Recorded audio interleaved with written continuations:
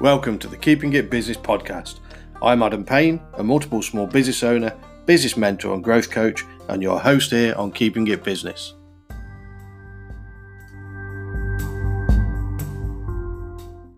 Right, with me I've got my great and dear friend Amy Foster. I'm going to let Amy, as I normally do, introduce herself. So Amy, over to you. We were friends up to this point. Yeah. I should probably make that clear. Hi, my name's Amy from Nomad HR and Recruitment. I run a consultancy that specialises in HR and recruitment. It does exactly what it says on the tin. What would you like to know? Right. So from your career history and that side, what did you actually train in? What did you actually want to be when you grew up? When I was at school, I wanted to be a long distance lorry driver. Obviously, didn't follow that passion. I went to university and did sport. I wanted to be a sports development officer until I'd done 3 years of university and didn't want to do that anymore. The only thing I wanted to do when I left uni was to go travelling. So all my friends were preparing CVs and going to find the careers, and I don't want to do any of that. I wanted to backpack and I wanted to travel. Okay, no. So is that, coming back to that lorry driver thing, was that stemming from there, from long distance lorry driving, wanting to travel? I think I wanted to see the world. And how old were you when you were saying, I want to be a lorry driver? Oh, I don't know. I don't know if I was allowed to say that at school either, because I'm not sure that's really a career that they thought I would go into. And how many female lorry drivers were there 20 something years ago? Yeah. No, okay. So from the traveling side, you went traveling then from leaving. So you finished university, completed university. Yeah, sport and leisure studies. That was it, sport. I knew it was something sport, because you're a big swimmer. You love swimming, didn't you? Yes, and athletics. Yeah. Okay. So how long did you go traveling for? Years. Yeah. When I finished university, I went to Canada for the rest of that year. I came back and I got a internship, I suppose is the best word for it, with Coventry City Council. I worked in the regeneration department in Hillfields, and it was a blend of everything I'd done at university, really. It was sports development, community safety, health promotion. It was about helping the community with funding to fix their own problems. That was a year's placement, and after that year I then went to Australia, and I was away for a year and a half. Loved it. I only came back because my best friend was getting married. So but going into these places, so like Canada and Australia and that side, what jobs were you doing? Did you pick up jobs? I didn't work in Canada. I just travelled. In Australia, I worked for Barclaycard for about half a day. Really didn't like that. I worked on a banana farm for about 3 months, lived in a caravan. I was sorting out the good bananas from the bad bananas. What else did I do? And I worked in a backpackers and nightclub promoter, getting people out and about. Best times of my life, loved it. Oh my God. So how old were you? How old would you be then? 22. Okay, 21, 22. Yeah. And so, okay, so where did I can't say because that was I was going to say, where did the serious side of the job start for you as a job role and permanent, getting into that permanent positions? When did that start for you? So when I came back from that travel, I contacted Coventry City Council again, and I got a temporary job working in HR. And then from there, I got back into regeneration, and I worked as street crime warden and community wardens, I think they were called. And they were out and about in the community helping fix the problems again. I was a team leader there. And then I went into youth work, worked for youth service. And it was a programme to help young people stay on a better path in life. It was an 18-month programme, and it was truly successful. I'd already been a youth worker in a part-time capacity, and I absolutely loved it. I do really like working with the harder to reach teenagers. No, and that's something that you do now. I know you do, don't you? So we'll talk about that in a bit later. So that has really, that side, from me knowing you later on, that side really has impacted you from an early stage within your career, hasn't it, with the youth working? Yes, yeah. And is there any particular reason for that? I don't know. I think I like the challenges that they bring, and I like being able to help in a holistic way. It's not just one issue, it's many issues, and being able to just be that support mechanism. I just really enjoy doing it. Okay. Now, I didn't realise, because I thought you were late coming into HR, but you weren't. You're actually quite early in your career in HR. There's a lovely lady who was in the HR department, and she took me under her wing, and that's why I went back to the HR department. Okay. And I suppose the internship that I had was so far ahead of its time. I got experience in all departments. I was given lots of projects to do. I understood how finance worked, marketing. We did newsletters. I worked in the sports department. I was really given so much experience, a broad range of experience that is now an internship, I suppose. And then I managed to do that in my last job. I introduced internships, and it's exactly what I did. Like, there's nothing new under the sun. Oh, fantastic. So, what do you wish you had known when you first started out? So going right back to, let's say, I don't know whether it changed for you as it progressed on. So prior to wanting to be a lorry driver, going to university. I went to university to do sport because it was the subject that I really enjoyed, and I was likely to stick at university because I enjoyed it. I obviously didn't do a career in it.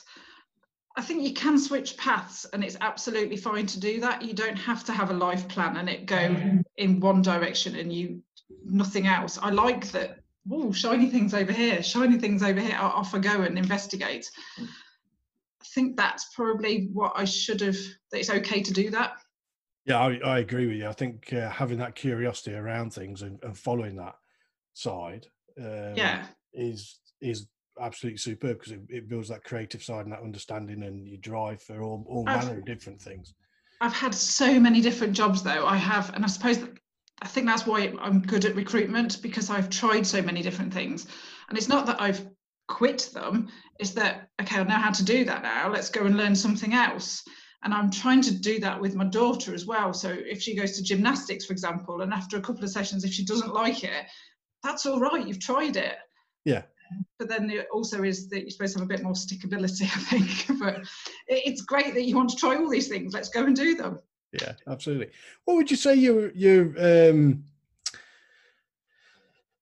how can I say, what led you down the path? Well, I think you probably answered this. Led you down the path of the sports side because you knew it was something you were going to stick at, wasn't it? What led you down the path of the HR side? Was it purely just having that role in the early days of your career? That gave me a good overview, and again, they taught me lots just even in that short space of time that I was there. Fast forward many years, and we then moved. My now husband and I moved to New Zealand. We were there for 4.5 years. Then we moved to Dubai for 2 years, and I was in a role there where we were working with interns, and I was talking to one of them about a problem that he had at work, and I was dealing with it. And my manager said, "You're really good at that. You should follow that." And it was always been a part of my job. It had never been the full job. So I got the qualification and I followed it from there. That was what I was going to do. But I much prefer the recruitment side of things, because it's far nicer to give somebody a job than to take it off them. Yeah, I can understand that. So you actually went back and requalified then? I did. I was lucky enough. My boss in Dubai paid for my qualification. Okay, and was the education? Did you do it? You obviously did it in Dubai. Was the education system and that different to what you'd experienced from UK? It was a British qualification I did, and it was a British trainer that came over because they liked the international standards. So yeah, an English lady came over to teach it. Okay, fantastic. I take it that was a whole host of you that you went in at that point, or did you actually get one-to-one? No, it was a full class. So lots of different industries, lots of different nationalities, real blend. Okay. Now then, coming back to it. So 4 years New Zealand, then into Dubai. Was that was it your career or your other half, your husband's career, which I know is Craig, but no. So we moved to New Zealand really easily because Craig was on the skilled migrant list. I was still under 30, so it was very easy to get a visa there. He got old, he was 31, so he needed to be sponsored, which was super easy to do. And when we got to New Zealand, it was even easier to stay, like just ridiculously easy. So we stayed for 4.5 years. That was 2010 we left there. The recession had finally hit New Zealand. My company had 3 rounds of redundancies. And I was just like, let's go and find something else. That it's so far from anywhere else. And we'd done Asia, Australia, we'd done all that side of the world, travelled, seen everything we wanted to do. Let's see where else we can go. And Craig had an interview for the American Hospital in Dubai, got the job. And as we were flying home for Christmas one year, we stopped in Dubai, we checked out the hospital, he saw where he was going to work, signed the contract. We moved back to New Zealand, back to Dubai, and stayed there for 2 years. And from your side in your career, that never bothered you from swapping and changing? Well, no, because it was travel. It was truly exciting, yes. So when we got to New Zealand, Craig's obviously got off to work, and I was out one day and just sitting in the park, and there was a newspaper on the bench next to me. I picked it up, and there was a job as a youth work program manager for Child, Youth and Family, which is their social services. It was an advert in the paper. So I took the paper, which Craig thought was really scummy of me, but I took the paper, applied for the job, and I got it. Turns out that paper was weeks old. I'd only got a couple of days left on the advert to get my application in. I did that for a year, which was truly eye-opening. I was one of only 3 white people working there, Pakeha we're called, and I was probably the smallest member of staff. And I'm not a small girl in British standards, am I? No, you're not. No, yeah. I loved the work, but truly challenging. And I don't think it was residential care. So it was like youth offending. The doors had got timers on them. You couldn't give scissors out. I'd have to count the pencils, count them back in. I'd be trained to restrain young people. I'd be working in the secure unit. Very challenging work. And I did it for a year, and it's time to do something else. From there, I went to work for Yellow Pages for a bit. I worked in the marketing department. Then I got a job which I absolutely loved. I worked for a web design company, and that was just fun all round. They've created the best culture. It's just lovely. And I take it, are they still going? Yes, different versions of it. And 10 years later, most of the same people are still there, because it's not somewhere you particularly want to leave. Yeah, that says a lot, that does. On a Friday evening, we used to have a drinks trolley, and you take the drinks round to people at their desks, drinks and snacks, and you'd be allowed to bring your partners in, clients, and you'd just stay at work and have drinks and food on a social Friday evening. What a lovely Kiwi culture. So now I've seen a difference in your, and obviously we're doing the podcast, I've seen a difference in your body language when you were talking around the youth side and then the web side. Obviously the one that was very challenging was the youth side. What was the takeaway for you for the learning experience that you took with you? Because obviously that affected you. It just I may be completely wrong on this, but just watching you then, it just. Oh, I'd truly love to be able to tell you the stories, but I can't. I know you appreciate that, but from a personal point of view, did that change you in any way at all? I left that job without having another job. I think that says a lot. Okay, yeah. I left for moral reasons. I really didn't agree with how it was run, and once I left, quite a few others left as well, as if like that's the trigger. Okay, this isn't, and it wasn't right. And I'm sure people have tried to correct it since then, but there's lots of problems that need tackling. And I had a fresh set of eyes going in, I suppose, because I wasn't a Kiwi and I hadn't seen their problems. It needs tackling. They've got some organizational issues and some, I suppose, cultural issues that needed dealing with. But I suppose in a way that coming out of that is sort of like, how can I say, probably put things in perspective for you around how not to do things and how to do things in certain circumstances with what you deal with now, I suppose, in a way. Yes, and I remember ringing Craig at work and saying, I'm resigning today, just can't stay here any longer. Yeah, okay. So Don't know what I was expecting the answer to be, but I was just like, I'm just not staying here any longer. No, get your ass back to work. Yes, well, find another job then, woman. So up into the web development to that into that position, because I can't remember whether I was right. I'm right in saying this because you have had so many varied roles.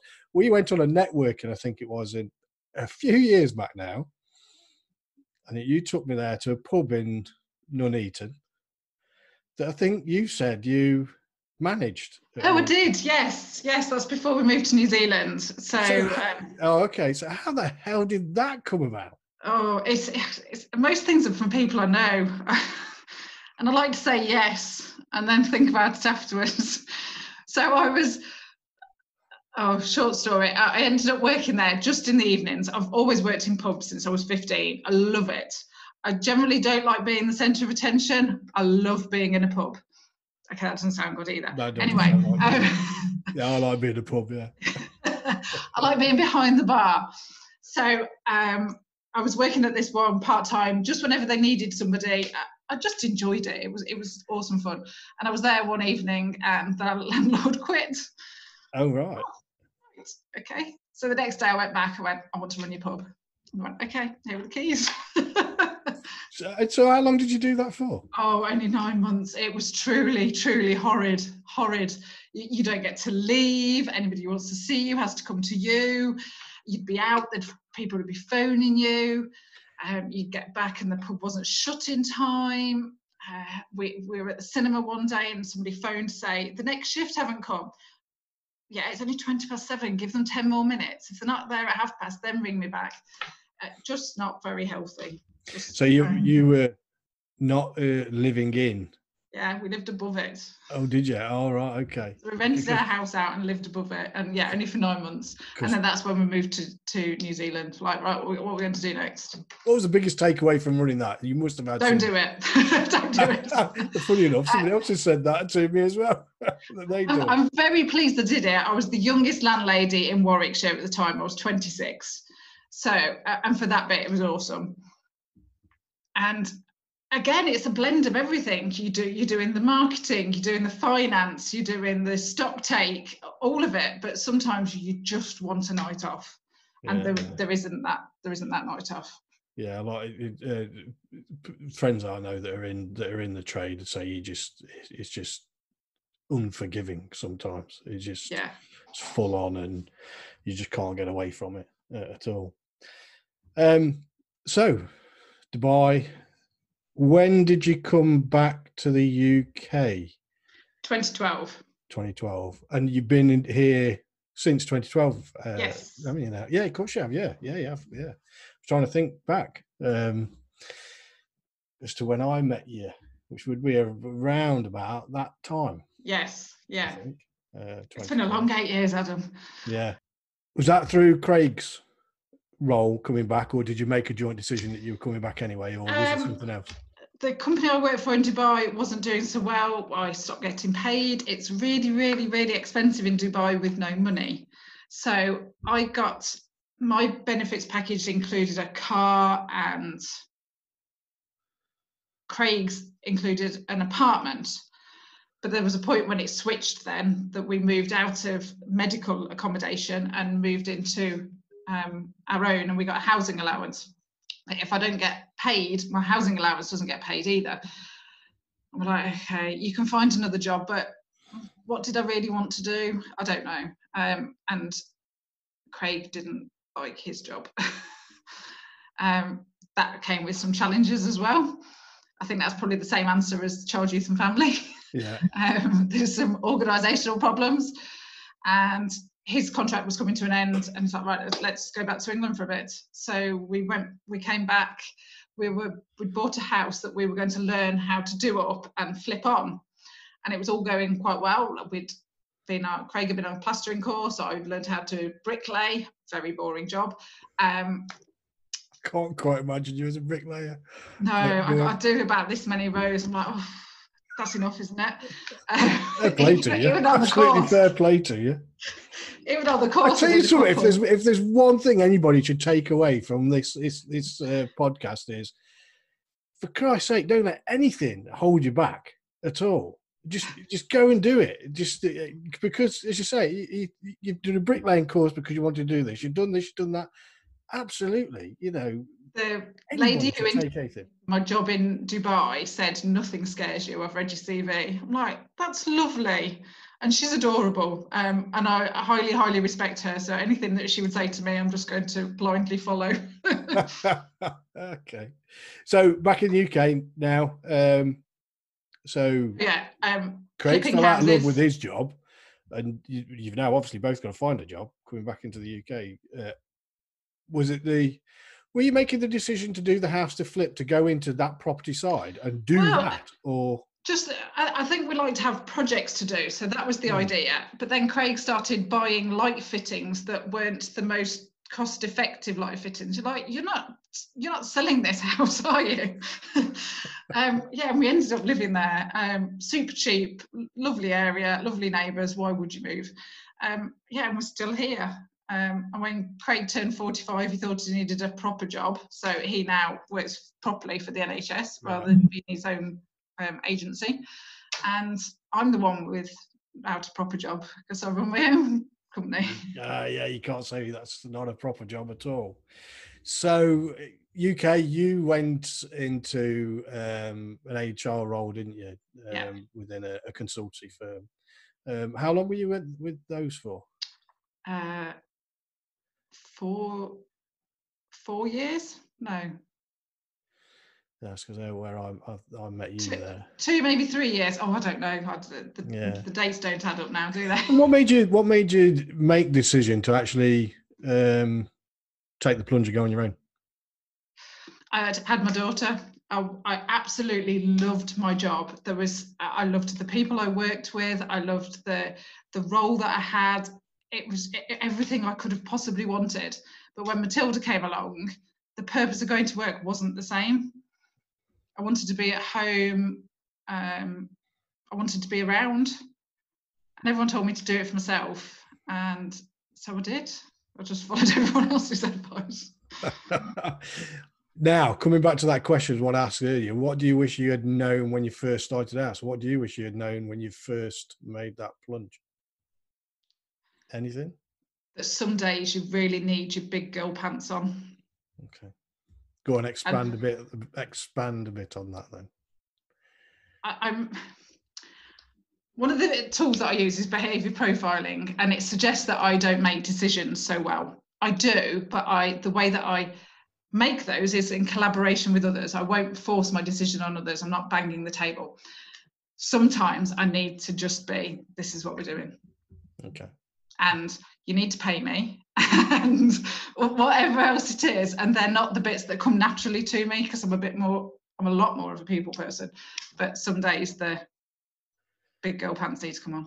Yeah, I know you are very, very, very much of a people's person. What do you think your unique skill is within what you do now, anyway? In recruitment? In HR, recruitment, because that's what you fell in love with, really, isn't it? Yeah. I'm very good at finding that person that you're looking for. And I think that is because I've worked many jobs. I've worked all over the world.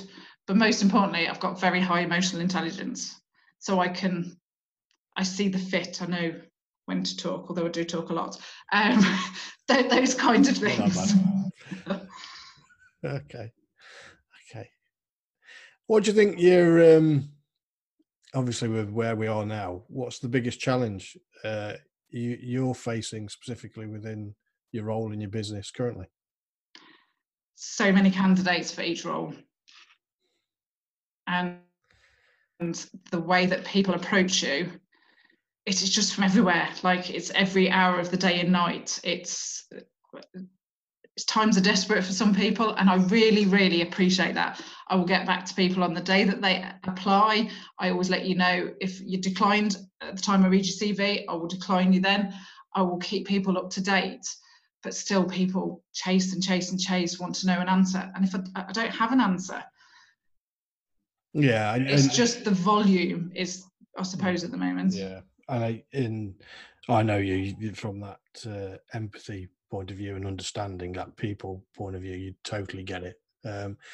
If I was to say, because of the current situation, what would be your top do's and don'ts for a candidate that's being sort of like made redundant and is getting into that position that they've got to look for a job? Okay, make sure your CV is really up to date. Make sure it looks good. There's no spelling mistakes on it. It's quite clear. If it's got a red line under it, you need to do something about it. If you finished work, put to July 2020. Let us know that you've finished. Do something to stand out when applying. So covering letters, generally don't get those anymore. I don't need lengths and lengths and lengths, just enough to know that you are applying for this specific job, not that you're just applying for 50 jobs, because the applying for 50 jobs bit doesn't work either. That's two. Third, be mindful that we have a lot to do at the moment. So the number of candidates, I can normally remember everybody. I can remember the last 3 digits of phone numbers. So if somebody phones me, I tend to know, oh, hello, Adam. I can't at the moment. The volume of work is just so much bigger. Be mindful. Yeah. We are doing our best at the moment. What would be your don't do's? Because I think we were having a discussion before, and I said I think sometimes we are, it's sort of like, I'm so sympathetic to people going through and so emotionally connected with what people are going through. We tend to miss that in saying, look, don't do this though, because this can have a detrimental effect. So just don't do it. Are there any of those that you would recommend not to do, for people not to do, that are in that job searching situation? Because there is a piss off factor with it. I know there is. So, you know, and this is me talking. This is not Amy, because you're in a situation that is not nice. You want to know, there's an urgency around that. Everybody is an expectation, but there is so many different variables within the process that it's hard, you know, to have an answer on things. So just be mindful of how you apply for a job. So if I don't know you, I don't think it's appropriate that you WhatsApp me asking for a job. I think if you're messaging me, so, you know, again, if I don't know you, full sentences, don't just say detail, like have a conversation, show me the candidate you're going to be so that I can find you the best placement.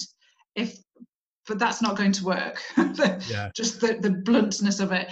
Appreciate what hours of day and night you're doing it. So if you're messaging me, it's different if you know me, but if you don't, you wouldn't apply for a job in that way. Yeah. And do you think, picking up on there, because talking about tone and language in marketing, when we understand, because when we do marketing, we look at the market, the message, and the media that we do. Well, I look at that as no different as to if you are looking for a job role. It's understanding the market you're going to go in, you're understanding the message that you're trying to portray, and then sort of like how you're going to get it out there and who you're going to go and find. You're picking up around the short bullet point. Are you best to actually have and talk like you would have a conversation, as you would normally talk, in using something like WhatsApp, if WhatsApp is the preferred way of communicating, and that side? So, you know, it is more of a friendlier, more of a genuine approach. Yes, yeah, certainly. If you don't know me, you need to start out like that. Yeah. No, I have wondered, because I you know me, I'm quite black and white, and I'm direct. Some people don't like that as well. I'm direct. So when I tend to write, it's very bullet pointed, and it's how can I say, almost as like a professionalism coming Right. through of an expectation instead of actually being a conversation, Yeah. and the two can be construed very, And very differently. I keep going back to if you know me, so I won't reply to messages with a hi Adam. I will just give Yeah, you the response, and that's fine. That's just backwards and forwards. I don't need to be the hi Adam, kind regards, Amy. yeah, But if you're starting it out, at least let's do it like that. Like how you deal with me is the same experience that I would expect you to deal with an employer. So how you are as a candidate is how you're going to be as an employee. yeah. That makes sense. That makes absolute sense. Anything else? Is there anything else that you're saying on the don't side? You know, for people, you know, I suppose the one of constantly bombarded, and I know we all want to know in that situation. I've been through it Yeah, many times. Um, you, you just got to be patient in some respect. and if I knew something, I would obviously that you would be my next call. I've got a piece of information. I'm going to give it to the person that needs it. Sometimes clients are a little bit slower than you expect them to be, but they're also very busy. And recruitment's only one piece of their job. It isn't their whole business, is it? No, yeah, Yeah, just the patience. I appreciate that people have situations that they need to get fixed from their end, but yeah, just and I think everything just takes longer now. So I would say, that will take me 3 days to do, and it won't. It'll take me 5 because I haven't factored in how many people there are to speak to, or how long it takes somebody to get back to me because they're now at work, or yeah, it's changed. and do you think coming out of anybody going into that situation, CV, like you said, up to date? What about LinkedIn? Do they? Because you know, a lot of recruiters, a lot of businesses actually search on LinkedIn now as well. Is It's that it depends worthwhile? what job role you're in. So not everybody's going to be on LinkedIn, and there are only so many jobs as well. No, yeah, But I will absolutely. check people out on LinkedIn, Yeah, yeah, and I do headhunt on there as well. yeah. Because it's one of the things that I always used to. Um, this is just from my side, is that I used to have when I was in the exec role. If I was recruiting, I would do exactly the same. Get the CV in, and then look at the LinkedIn. Now, one of the things that I used to spot a mile off is if the CV didn't match with LinkedIn, and that would Yeah, automatically throw questions up. So if there's one bit I would say is make sure always that it is, you know, they're both correct, and you know you've got the truth down there and everything like that of your career path. It's up to date. you'd be surprised how many people apply for jobs because their CV is already in the job board, and all you have to do is swipe right or left or whichever direction it is to apply for a job, and then they go, "Oh, have you got my up-to-date CV?" How do I know? Yeah, yeah. That's your responsibility. Yeah, it is. I'm going off on a tangent, but it's fascinating how the mind works around things like that. And I do believe that some of that is down to social media and the way we do things, that expectation. You know, it's you know, have you got my up to date CV? Because everything is virtually at your fingertips. That Yeah. you know. And people have updated it, but they've perhaps updated it on one, not two, or not press save. There could be many reasons on I'm still getting the wrong version, but you've only got one chance in many ways. And Yeah, if you've moved from Coventry to London and you're now applying for it's got to be correct for us to see the right criteria. It's got to be correct. yeah, no, absolutely, absolutely. Well, so I'm going to go on to some not quick fire, but some random questions now. Oh joy. Yeah, they're not hard. Don't panic. Well, I might throw some in. How do you continue to learn in order to stay on top of the things within your role? Audiobooks. I knew you were going to say that. No, I'm Oh, not. I'm not going my light bulb moment for the week is how to. audiobooks work. I clearly am over 40. So I was. I also call it a PowerPoint while we're on it. We have a book club, and a number of us are in, and we're reading Atomic Habits at the minute. And Reading. Yeah. Well, Amy's listening to it, as others are in the book club as well. So I suppose, yes, that is definitely one way of, without a shadow of a doubt, people should do in getting some personal development. Anything else? Do you have to do anything from a CIPD point of view and up keeping on top of things, legislation and things like that? Yes. Are So they there are. mandatory within HR? Do you have to, or is it you just got to keep on top of it from a personal point of view? There are daily newsletters that come out from called People Management from the Chartered Institute of Personnel Development. I'm on top of those, and I'm at the chartered level for HR. There's one level above me, which I would really like to do, and I think I needed board level experience to be able to get to that level, and you can do that through experience. Okay, So that's I take one it of the that things. would be a fellow. Yes. Fellow. Well, you should have that because you sit on the board of. I do, but I haven't demonstrated it. I haven't done the paperwork to go with it. I haven't done it. If it's the same as chartered, you needed case studies and things like that. And I did all that before I had Matilda. That was like my quick get things done list. Yeah, I don't have such a push anymore to do it though. Yeah. Do you think that's something you will do? I'd like to think so. I'm very good at coming up with lots of ideas to keep myself occupied anyway. I don't think I need another thing on my to-do list. Yeah. What's the biggest area you are curious about and why with your business currently? Curious. I suppose just to keep it current and to keep it to be a business that I'm proud of. In recruitment, we're not always loved. We don't always have the best reputation. I want to change that. And well, you know that I've just changed Nomad to be a social enterprise, to be able to put the profits back in, to be able to help young people. And I suppose that's where my two passions lie, is the recruitment and supporting young people. Yeah, absolutely. That is the one thing I do know from you, that you are very, very supportive of the charities, and numerous and varied charities as well. I know you do the youth stuff, but you do all manner of stuff. And changing the business was a big thing for you because it was something that you really did want to do, because it's part of your DNA within yourself, isn't it? That I suppose I have the power to do that. So you only get one chance. Time to do it. No, absolutely. What would you say the biggest taking COVID out of it? Well, actually, from a business point of view, what's been your biggest failure and what's been your biggest success? My biggest failure in business? Yeah, that's a horrible question. Biggest failure. It sounds really big-headed, but I can't think of one.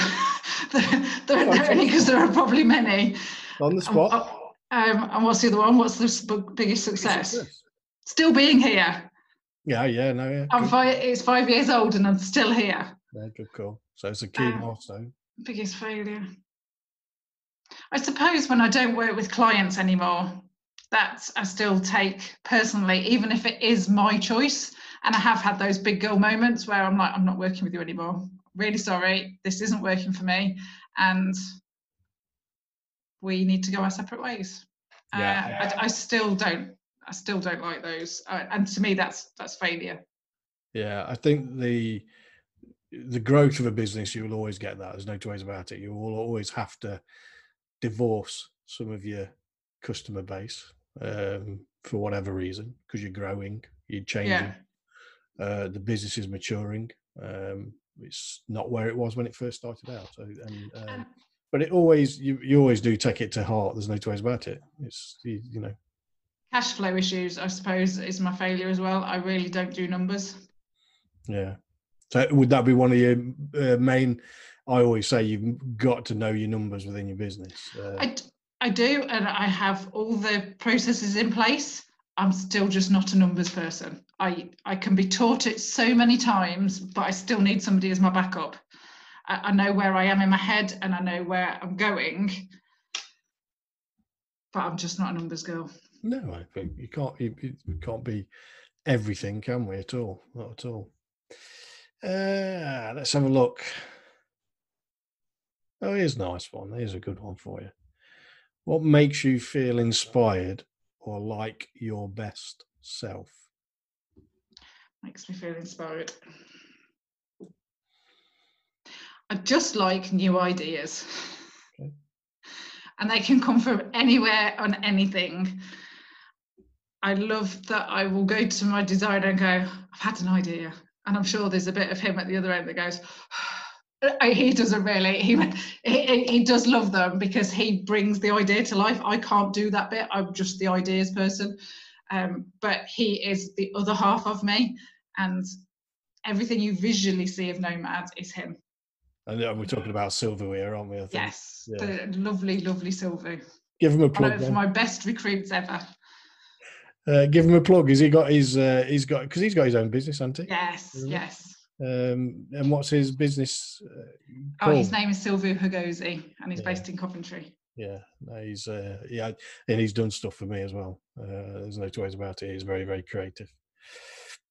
What about? Okay, you said of being inspired. What about what makes you feel your best self within you? You know. Phoning people to offer them a job. There's no better feeling than that. Last week I offered out 5 jobs. It was time to finish early. Finished on that high. Quick, grab my bag, we're leaving. And just having a good week, just great conversations with people on the phone. I get to meet some amazing, amazing people. May not have met them in person, but you've still got that connection. And that's just lovely. Okay. In the difficult moments, how do you stay focused on moving forward and making progress? I work with my team around me. So I can't do everything. I've got people that are very good sounding boards. So if I'm stuck on something, I will, Adam, you're one of them. If I've got a finance problem, I know to bring a finance person. There's always someone that's going to pick me back up. And there aren't many times that I'm down. I'm a very positive, happy person anyway. Life's always full. So if I'm down, it won't take me that long to get back up. But no, I know you're not one for staying down very long at all. No, that's a good answer. It's probably not a good time to be around me when that happens. No, yeah. And that for me again is around that having that inner circle, isn't it, of people. The master, that's what they call it, the mastermind, and the inner circle is having that peer group. And at those times, I need to go and exercise. Yeah. Life feels better after that. Yeah. No, I must admit that after 9 weeks of not leaving the boundaries, even in the lockdown, that it was my daughter that was telling me, "You need to get out, Dad, before you kill somebody." So yeah, exercise, definitely you need to get out. I was doing the exercising, but just wasn't going out the house. So I invited Joe Wicks into my house at that point during lockdown. As most women have done. And probably most blokes. Yeah. What else? Oh no, here's an interesting one. I don't think I've ever asked this of anybody that's been on so far out of the 22, 23 episodes. What should I ask you that I didn't know enough to ask?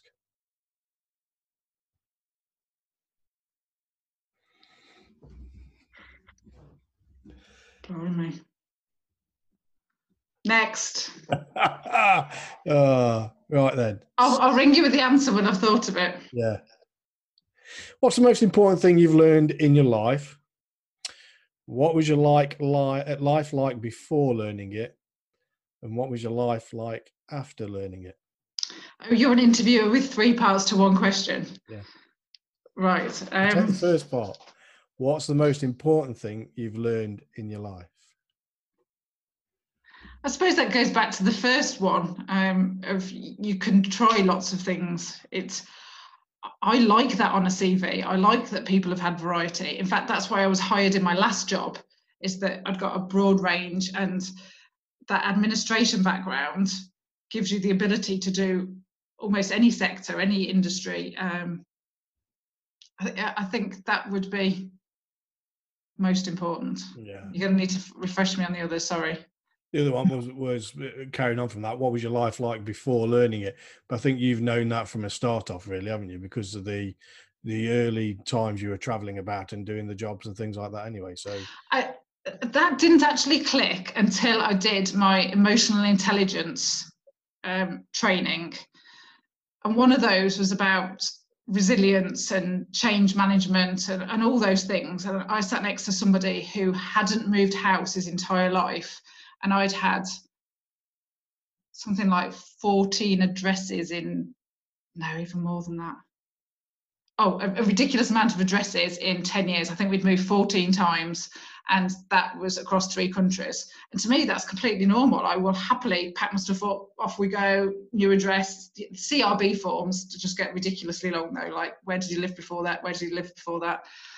And I think then I was like, oh, that's just the person I am. I just like that. Okay. So after learning that, then it was completely different. And that makes you match with others and doesn't make you match with others. Yeah. There was something I was going to ask you now, and I've forgotten what it was. That was relevant. It'll come back to me. My short-term memory, is shot. I was thinking this morning, I used to have a saying, I doubt my own sanity some days. And I thought, I think it was because I was thinking about doing this and I haven't done a podcast before. And I suppose my anxiety level was a bit through the roof this morning. I'm the interviewer, not you. And I did think, like, do all candidates feel like this now? Because my heart was beating fast, but I haven't had a moment like that for some time where I doubt my own sanity. And I think today was one of those. So thank you for putting me out of my comfort zone. No, it's all right. You need that every so often. You do. Yeah, you do need that very much so. I know you were panicking a little bit around it. I think you've been pointing it off because we've been talking around it for a while, haven't we? Yes. I'm going to ask you 2 now. 2 very similar, but they...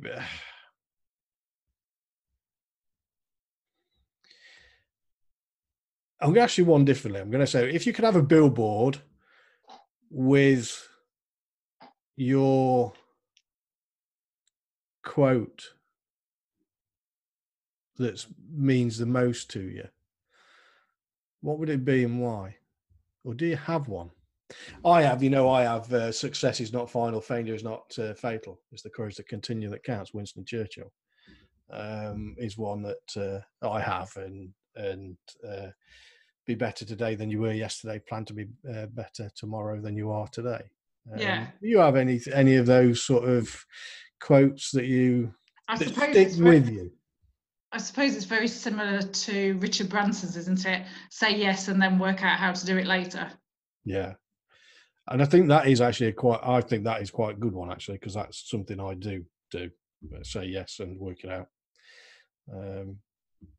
So that would probably say yes too often, and I think that could be a weakness. There's also the other one: if you want something doing, ask a busy person, and I do doubt myself on that some days. Yeah. Okay, next one then. This is a long one. So you got, if in 150 years science fails to save us and all that is left is a book about your life, what would the title be? And what would the blurb tell us about Amy Foster? That's horrible. Pick another one. No, I want you to answer this one. I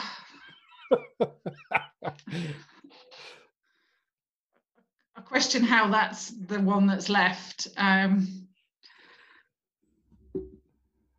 It would be about try everything.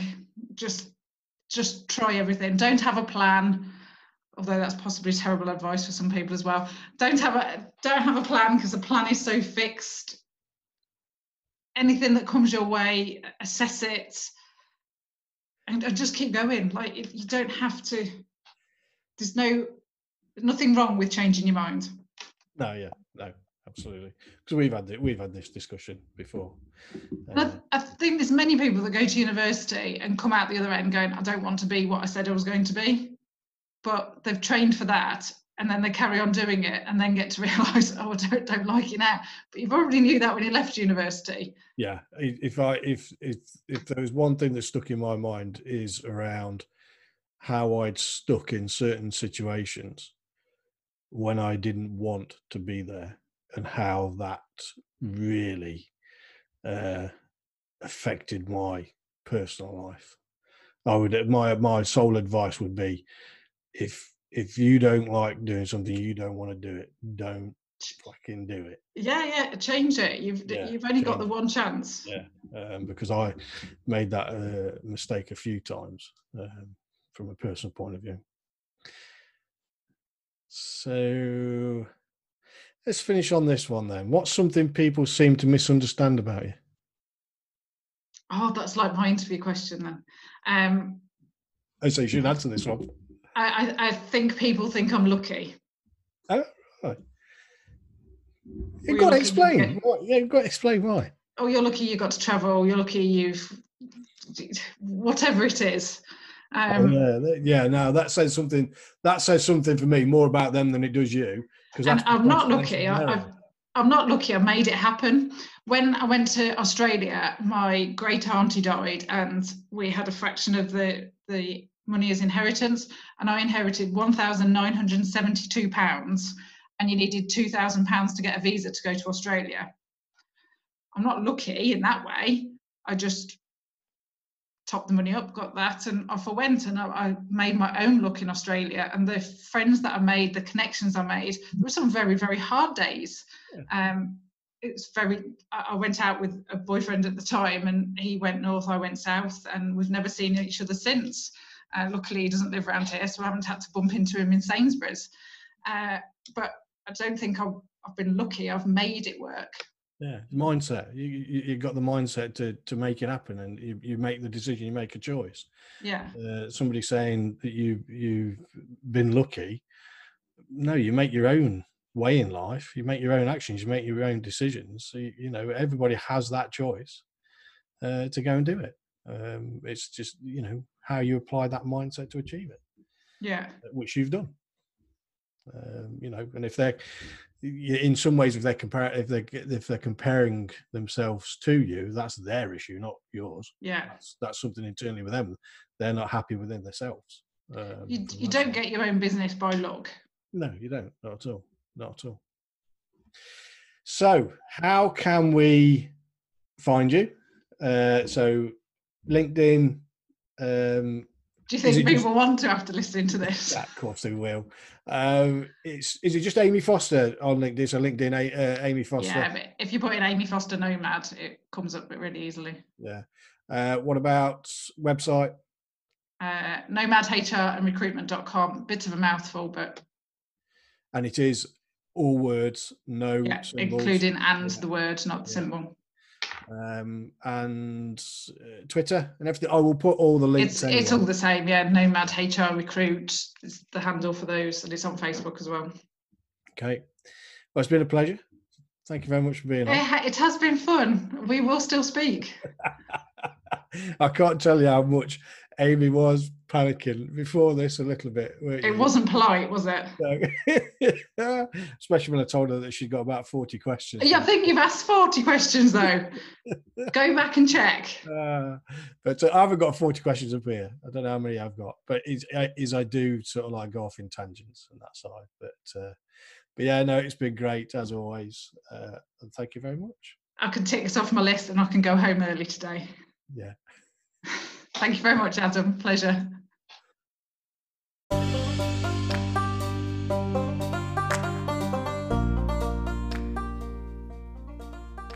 Thanks for tuning in, and remember, success is not final, failure is not fatal, it's the courage to continue that counts.